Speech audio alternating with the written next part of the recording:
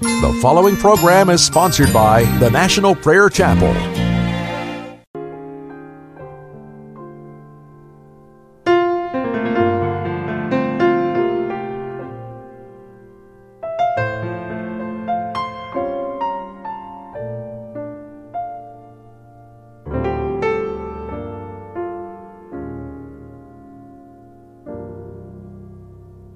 All my life there was a truth I longed to see.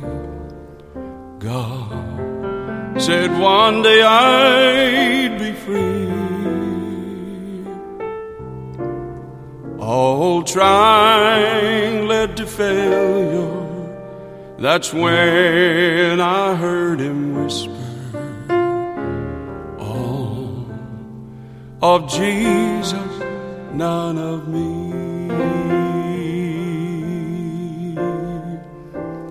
All of Jesus, all of Jesus, all of Jesus, none of me. All of Jesus, all of Jesus, all of Jesus, none of me.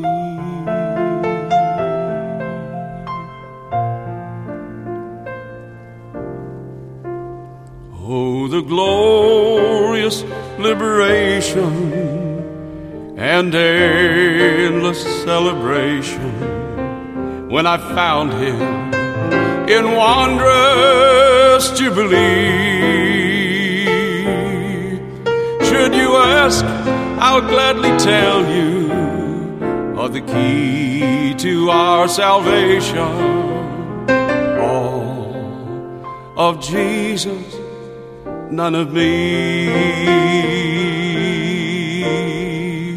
All of Jesus, all of Jesus, all of Jesus, none of me.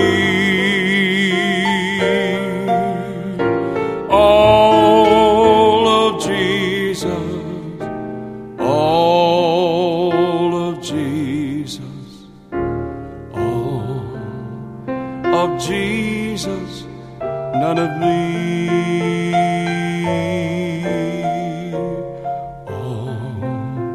Of Jesus, none of me.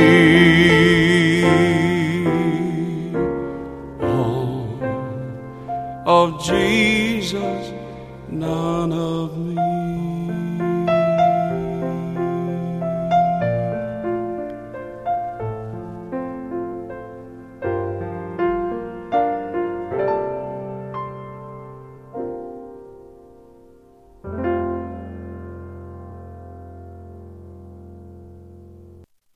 Welcome to Pilgrim's Progress. I'm Ray Greenley, pastor of the National Prayer Chapel in Woodbridge, Virginia. It's really clear that it has to be all of Jesus and none of me. This cuts across everything that our culture teaches us. Our culture teaches us that it's only about us. Now, there's a story that I'd like to share today. It's not a long story, but I want to share it with you today because this wonderful saint of God understood that it was not her way, it was God's way. Now, this woman's name was Elizabeth Baxter. She was born December 16, 1837. Her father was a Quaker. Her mother was an ardent member of the Church of England. And it was in this atmosphere that Elizabeth Baxter grew up. As a child, she was taken to church regularly, and she was trained as all of the children were in the catechism. But listen to her as she talks about her life as a child, as the consciousness of God came into her heart. Born of God-fearing parents who strictly observed the Lord's Day and family prayers, she writes, I was nevertheless very ignorant of divine things. Like other children belonging to the Church of England, I was taught the church catechism, and again I pondered over the words that in baptism I was made a member of Christ, a child of God, an inheritor of the kingdom of heaven. I could not tell what that meant, but I knew that it meant something. It was meant to have something to do with God. That there was a real something there, but I was very sure that nothing had taken place in me. And then I became much occupied with the promises made to God in my name by my godfather and my godmother, that I should renounce the devil and all of his works, the vain pomp and glory of this world, and all of the covetousness, the desires for the same, the carnal desires of the flesh, so that thou wilt not follow nor be led by them. What did this mean, she wondered. It was a matter of supreme moment to me to know what I was let in for, how far I was personally responsible for the words that were being spoken. Now, obviously, you can tell this is a very unusual woman as a child to be asking these kinds of questions. But not so unusual after all.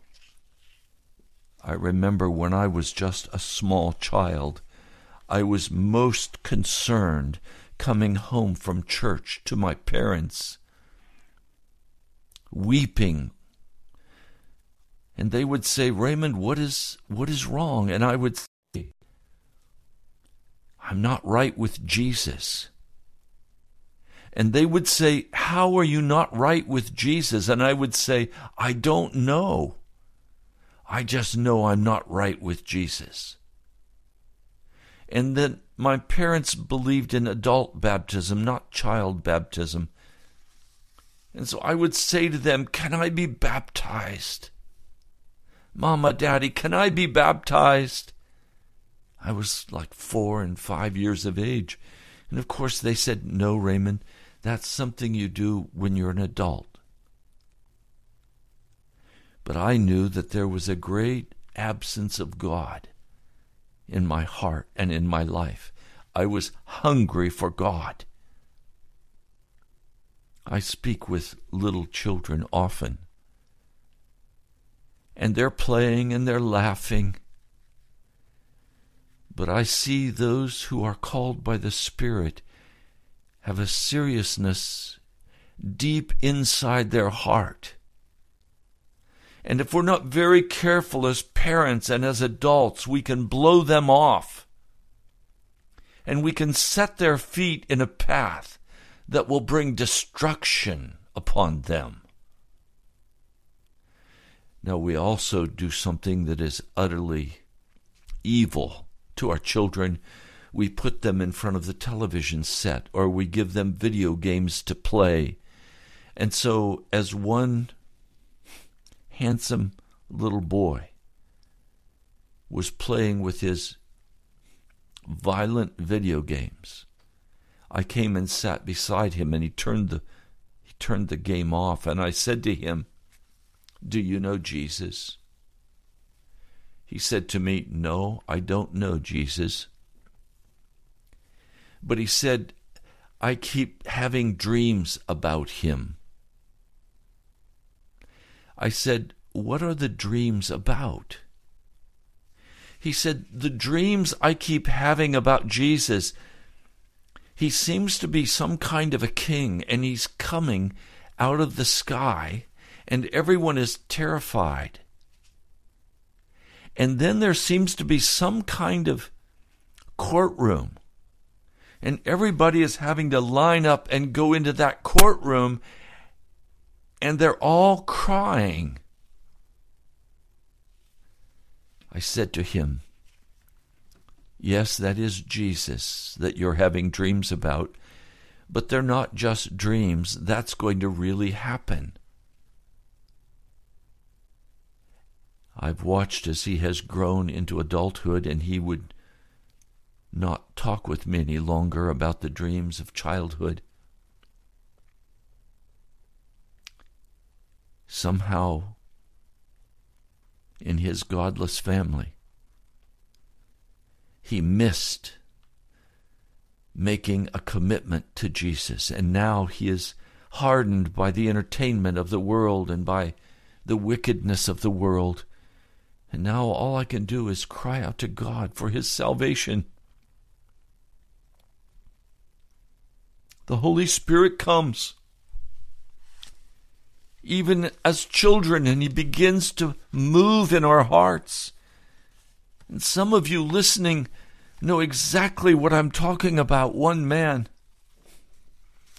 even as a drug addict, even imprisoned, testified that all through his life he constantly was called by the Holy Spirit to repent. And finally, he repented utterly, and today belongs body, soul, and spirit to Jesus. He's been made righteous and holy. He has left all sin. Now he dwells in the presence of Jesus.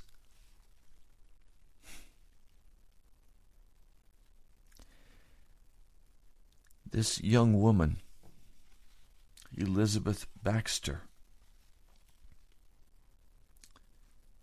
after her confirmation class and her questions about what all of this meant, spoke to the vicar of their church. And she asked if she was responsible for these promises made by her godfather and her godmother. And the vicar or the priest blew her off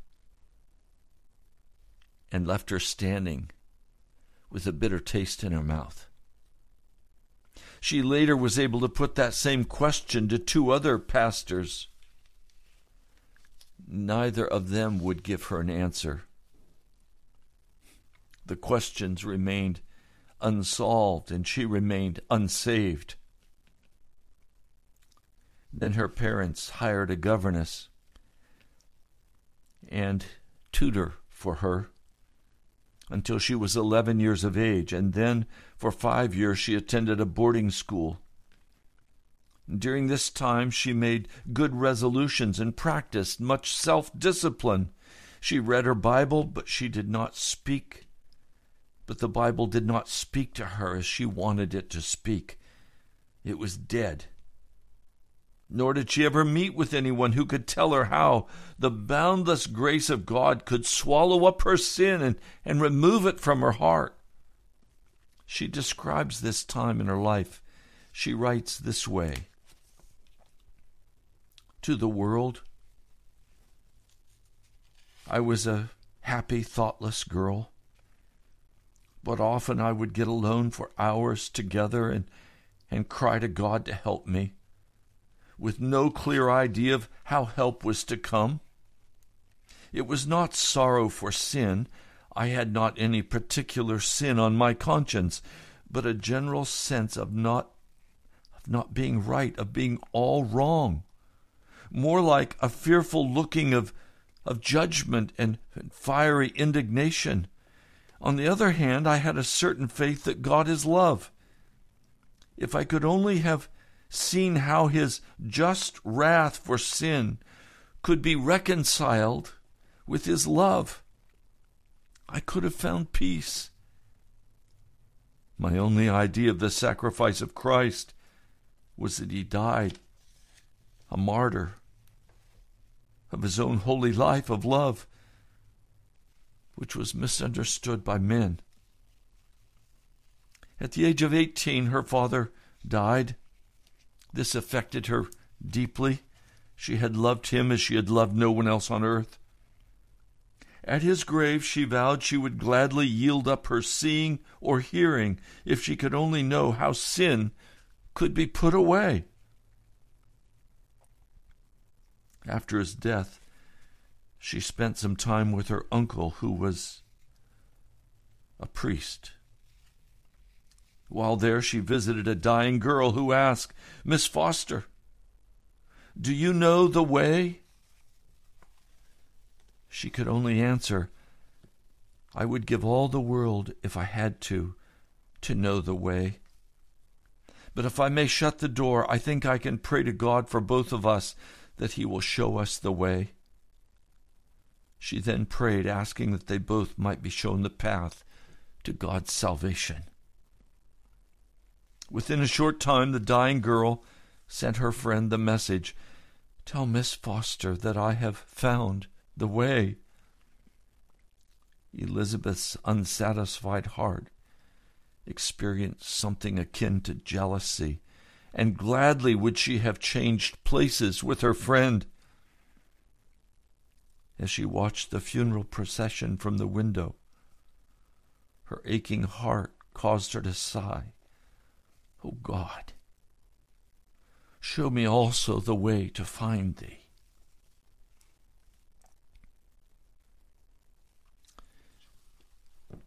What I am hoping you hear is that you need to allow your heart to begin to face reality of your shallowness in knowing Jesus. And there needs to be a great cry arising from your heart for more of Jesus. To understand how to walk with Him, to understand how to find Him, to understand that you must have Jesus. Don't trust in your knowledge of Jesus. You must experience Him. There must be a dying out. There must be a cross. There must be a giving up of everything of darkness and of this world. And that only comes by the power of the Holy Spirit as He begins to move in your heart. Don't be satisfied with this low, sinking, deadly contamination of the gospel by the world. Don't be satisfied with the social aspects of the gospel. Don't be satisfied with going and sitting and listening to a preacher with no conviction of sin and no fire of the Holy Spirit upon him. Don't trust this. This is life and death. You must get to Jesus. Don't be satisfied with your experience and pat yourself on the back and say, "Oh, I know all about that, Pastor." Are you kidding me? You do not know about that. None of us know very much about Jesus. We're all shallow. We've been contaminated by this wicked American culture. We've been dumbed down by the modern wicked church. We've been taught to relax and enjoy. And one national radio speaker, a pastor, made me weep. He said, "Don't worry. Be happy. Go to church and have a good time. Talk with your friends. Laugh. Have some fun. You're saved. Don't worry about your salvation." Oh, this foolish man led many people to hell that day. I could never I could never dare speak such utter foolishness. There is so much of Jesus that we have not even begun to explore or understand. We must have Jesus.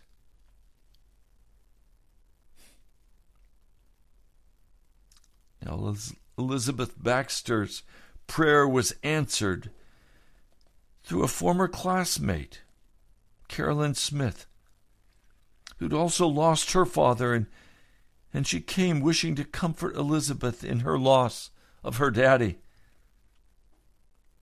She herself had been shown the way to Jesus. Carolyn opened the Bible to Isaiah 53:6, and she began to speak this word, "All we like sheep have gone astray,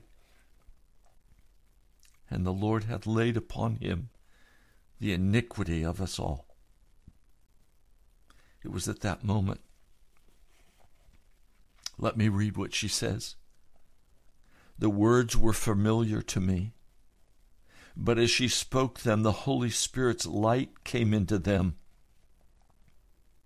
I saw all my sins were laid on Jesus, and my entire soul bowed in unutterable worship. Without a word, without a formal prayer, Jesus stood revealed to me as just and the justifier of him which believeth. I had what I had longed for. Suddenly I had communion with God, in which Jesus would speak to me and I to him. And for many nights I could not spare time for sleep. He made it no difficulty to me to give up all for him. It came quite natural.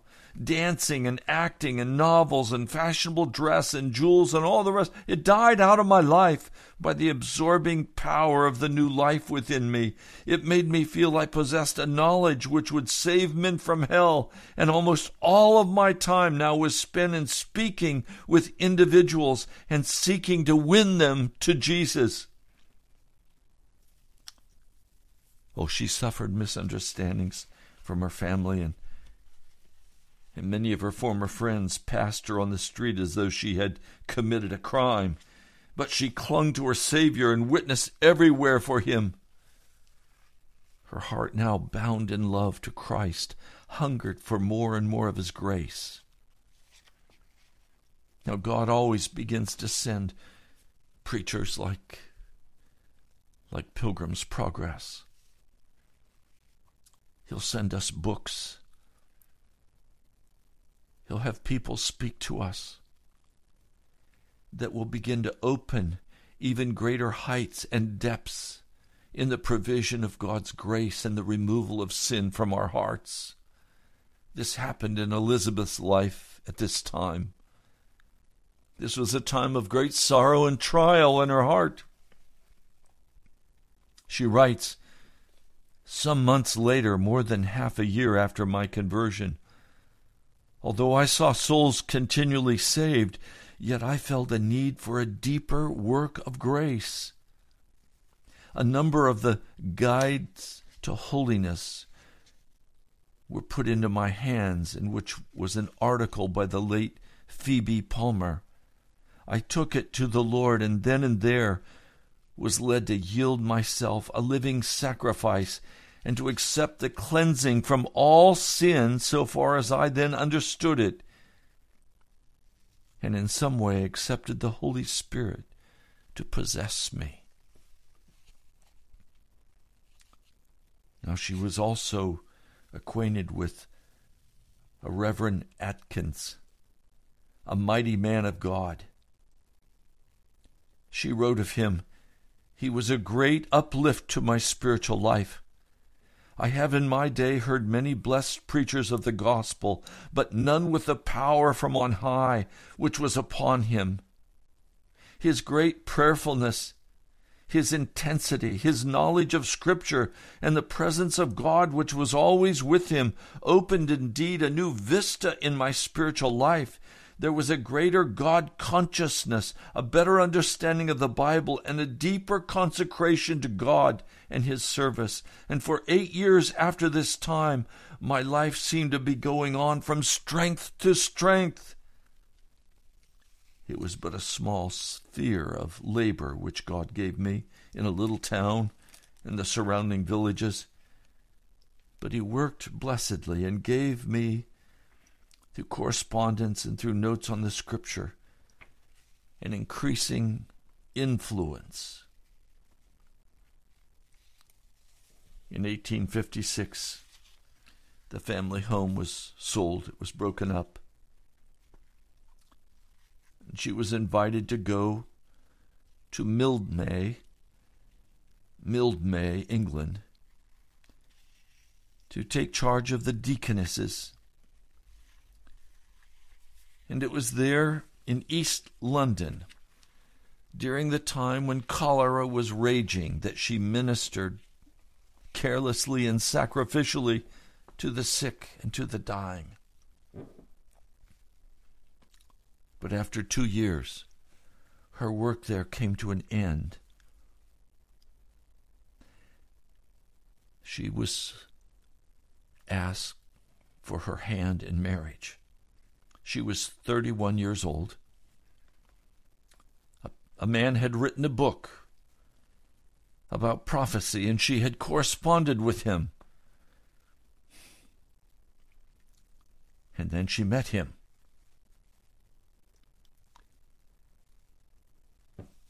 She wrote,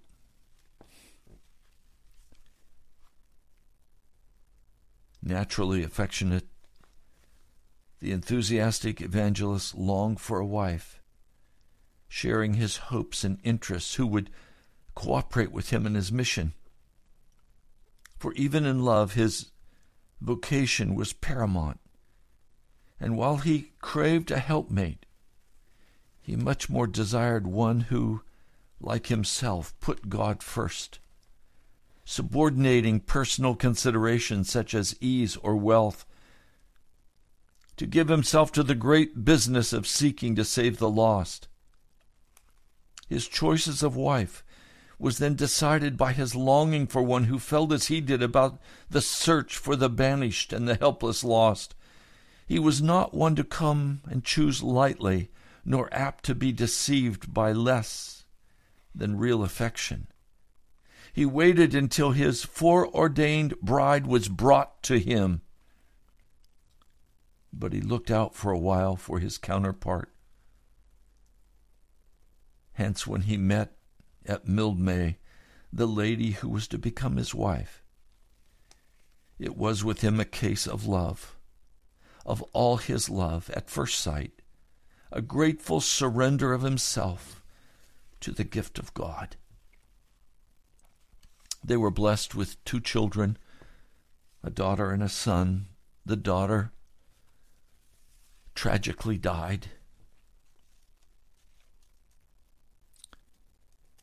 It was now after 5 years of married life that the purpose in her life became very clear. There was a magazine, and they decided to begin to publish regularly. And she did the reporting and the proofreading and the bookkeeping.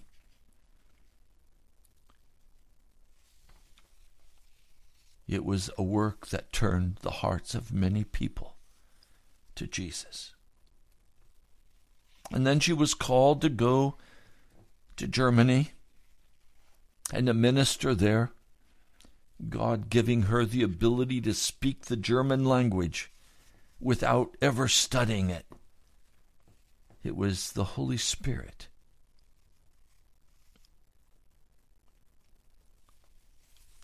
Now I want to read for you another account.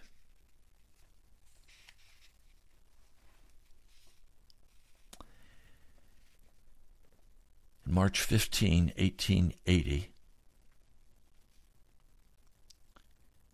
she had been suffering from a severe, painful illness She would many nights spend the entire time in the agony of pain, crying out to God.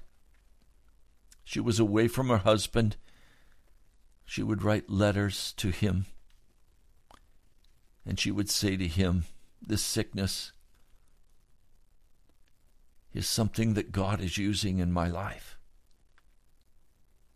And finally she wrote, in March 15, 1880, I believe I am near the end of the suffering humiliation. For God is making more and more clear to me where I've been willful in my way of serving Him. He knows I only live to serve Him, but it must be in His way and His time, as well as His strength. March 23, 1880. God is humbling me as never before. He is so faithful. Oh, that every vestige of self may be done away from me, and then God can have all His will with me. He cannot trust us with power according to the light we have, while anything of self remains. I believe I shall praise Him to all eternity for this time of suffering. He would have taught me by other means, but I was not little enough. So He was obligated to use the rod. Thy rod and thy staff, they comfort me.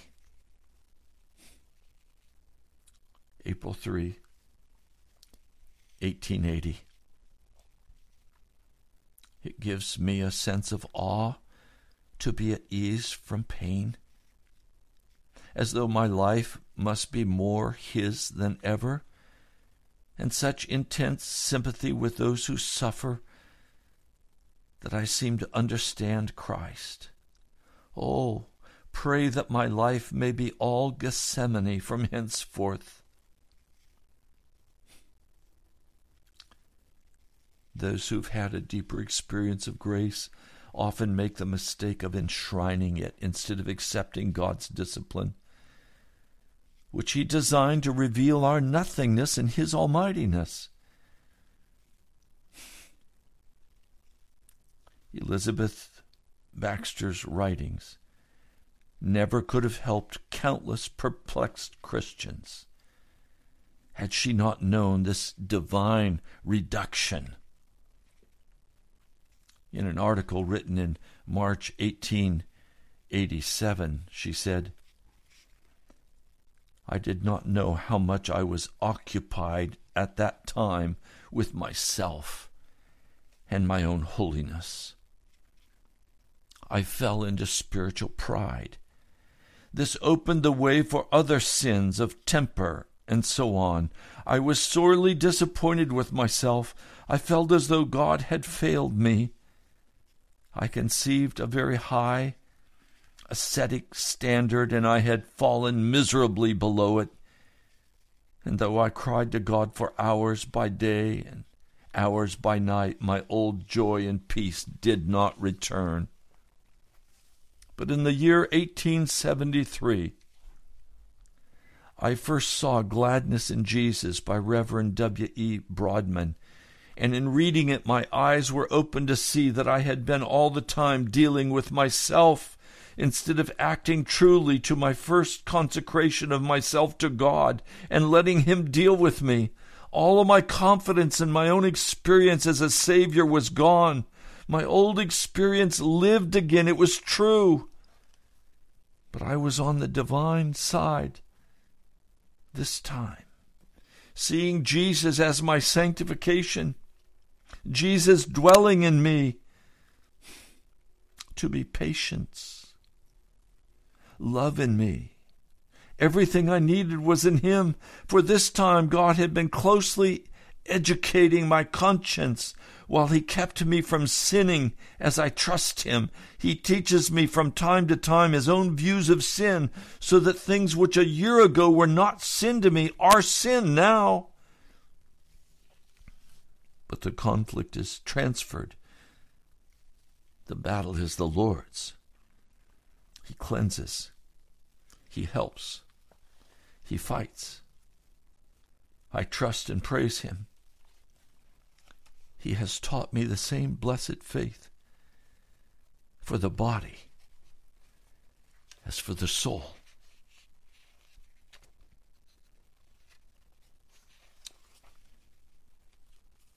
Mrs. Baxter died at age 89.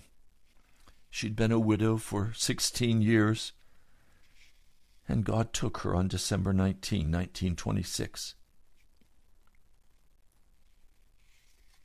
I want to read for you a quotation that she left.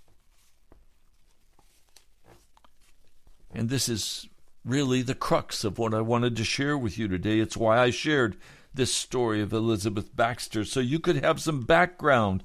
Please understand, this life in Christ is not shallow. It's not casual. It's meant to call us into the deep. She wrote, God reveals himself as the great I am. And the Lord Jesus, again and again during the time of his ministry on earth, spoke of himself as I am. Now, people almost always tell us that they are how they are and how they feel. And some people say, I'm so ignorant. Some say, I'm so sinful. Some say, I'm so stupid. Some say, I'm so depressed. I'm so discouraged. I'm so alone. I'm so timid. I'm so fearful. But when the Holy Spirit takes possession of us, he shuts up all of the I am of our nature and turns us to the one great I am of God. It is a glorious life to which God is the I am, and in which we take our place by the side of Paul and say, I am nothing. Or go down even lower to him who is meek and lowly in heart and say, I can of my own self do nothing. John 5:30. It is a life in which we expect nothing from ourselves, in which we know that God expects nothing from us, and if our fellow creatures do, it does not matter to us, because our life is hid with Christ in God. The greatest hindrance in your trying to help God to do it. Read that again. The greatest hindrance is your trying to help God to do it. For there is one thing God will never do. He will never mix his work with your work. Yield yourself unreservedly to him. You say, I am weak, and you are, but the true I am joins you on that name of his, the Almighty God. Where is he almighty? Where he dwells. Just let the Holy Spirit come into you and dwell within you. Then his almightiness walks about with you wherever you go. If Satan tempts you to the old sin, there is the almightiness dwelling in him who dwells in you, and surely you need not doubt whether the temptation shall be overcome or not. God is equal to it, though you are not. Shall the I am of our self-life be that of Paul? I am crucified with Christ. There is an end of me, and an end of all my complaining of myself, an end of that old song of what I am crucified with Christ. Nevertheless, I live.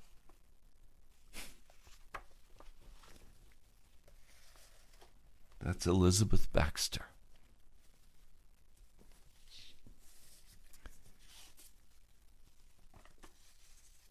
in my own life, in my experience. I've had a strange thing happen that I've never heard another person speak about, except some of the old timers like Elizabeth Baxter.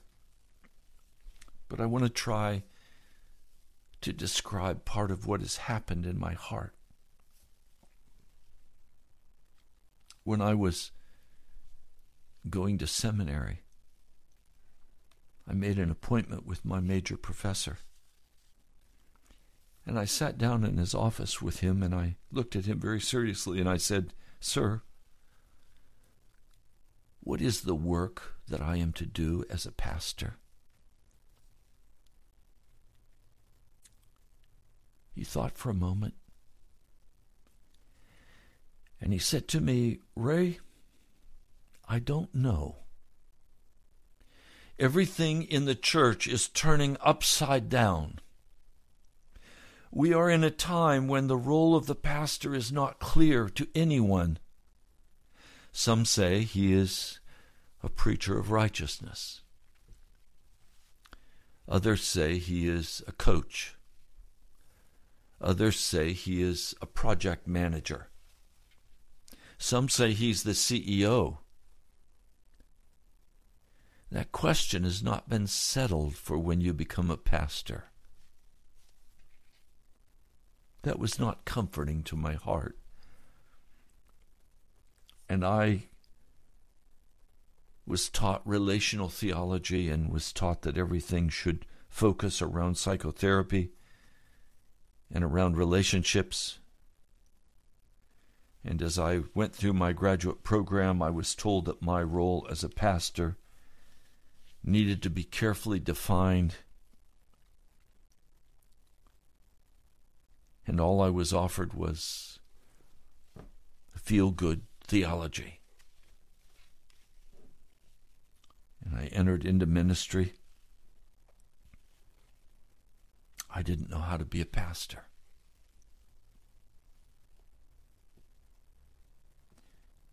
Can I tell you that today I still don't know how to be a pastor? I still don't know how to be a pastor. I refuse to be a program manager.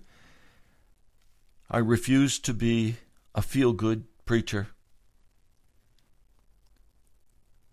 I'm not a CEO.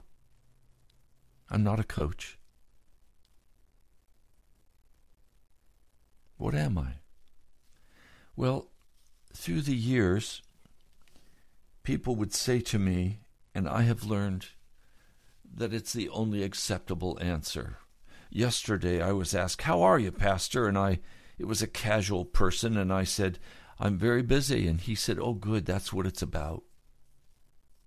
Well, the truth is I'm not very busy. I have spent now 45 years in ministry, and I've never been very busy. Not in the worldly sense of busy.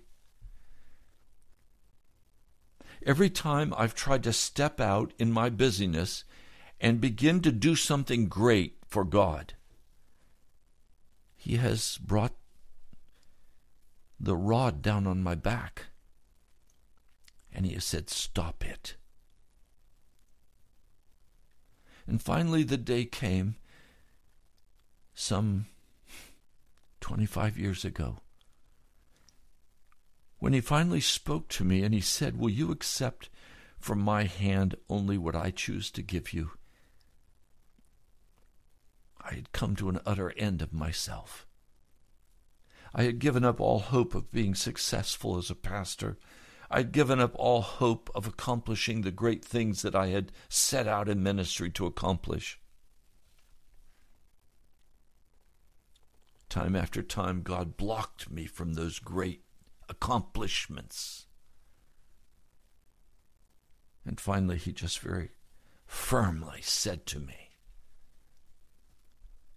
"Will you receive from my hand only what I choose to give you?" And I said yes.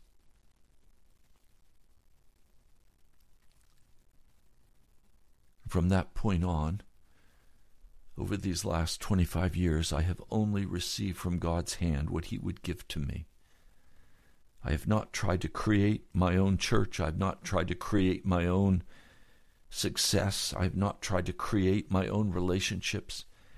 I have received from the hand of God all that he has chosen to give to me. A man can only have in his life, truly have in his life, what God gives to him. And this required of me that I give up the I ams, all of my I ams. And it has caused me to turn and take all of God's I am, because I only desire to receive from his hand what he chooses to give me. And so my life in ministry has been a life of contemplation, of meditation, of the reading of Scripture, of prayer and intercession, of speaking the word as he gives me an opportunity. I come today to speak the word he put in my heart to speak to you. It is not my word, it is his word.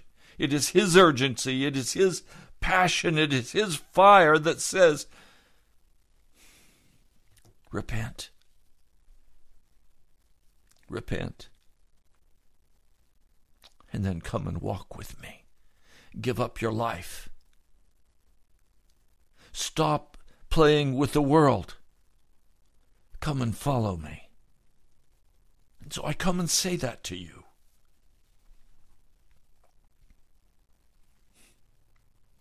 Of course, you know that when Jesus said, I am the bread of life,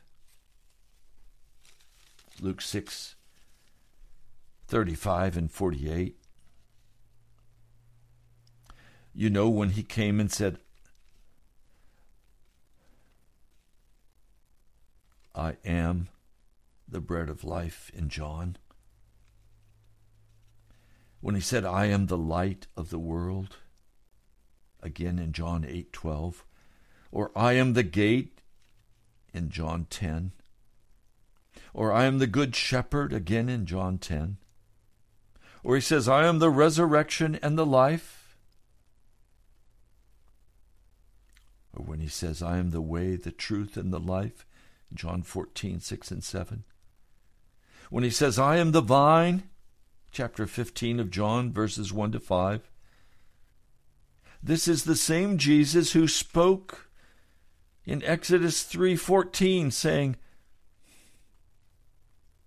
I am who I am. He's using the verb to be. I am past. I am present. I am future. It is the I am God that we are dealing with. It is not the I am somebody that I must consider in my life. It is not the I am unsuccessful that I must deal with in my life. It is not the I am depressed that I must deal with in my life. It is not the I am somebody that I must deal with. I must come to terms with the God who is the verb to be. I am not the verb to be. I am not the I am God.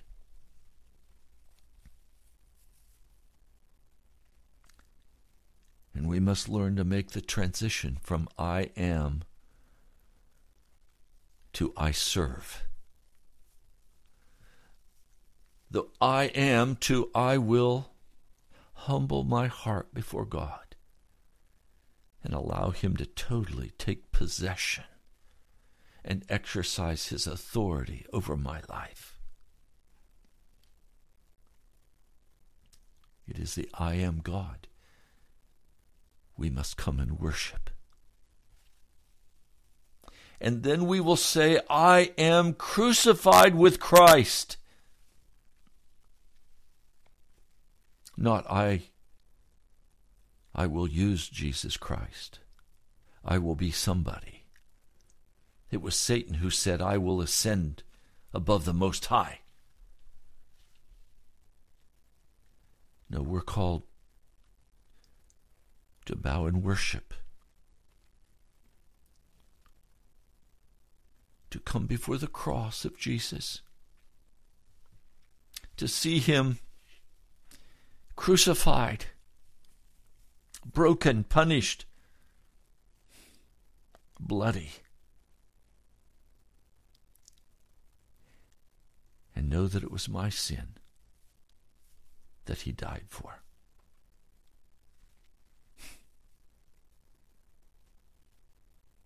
Almighty God,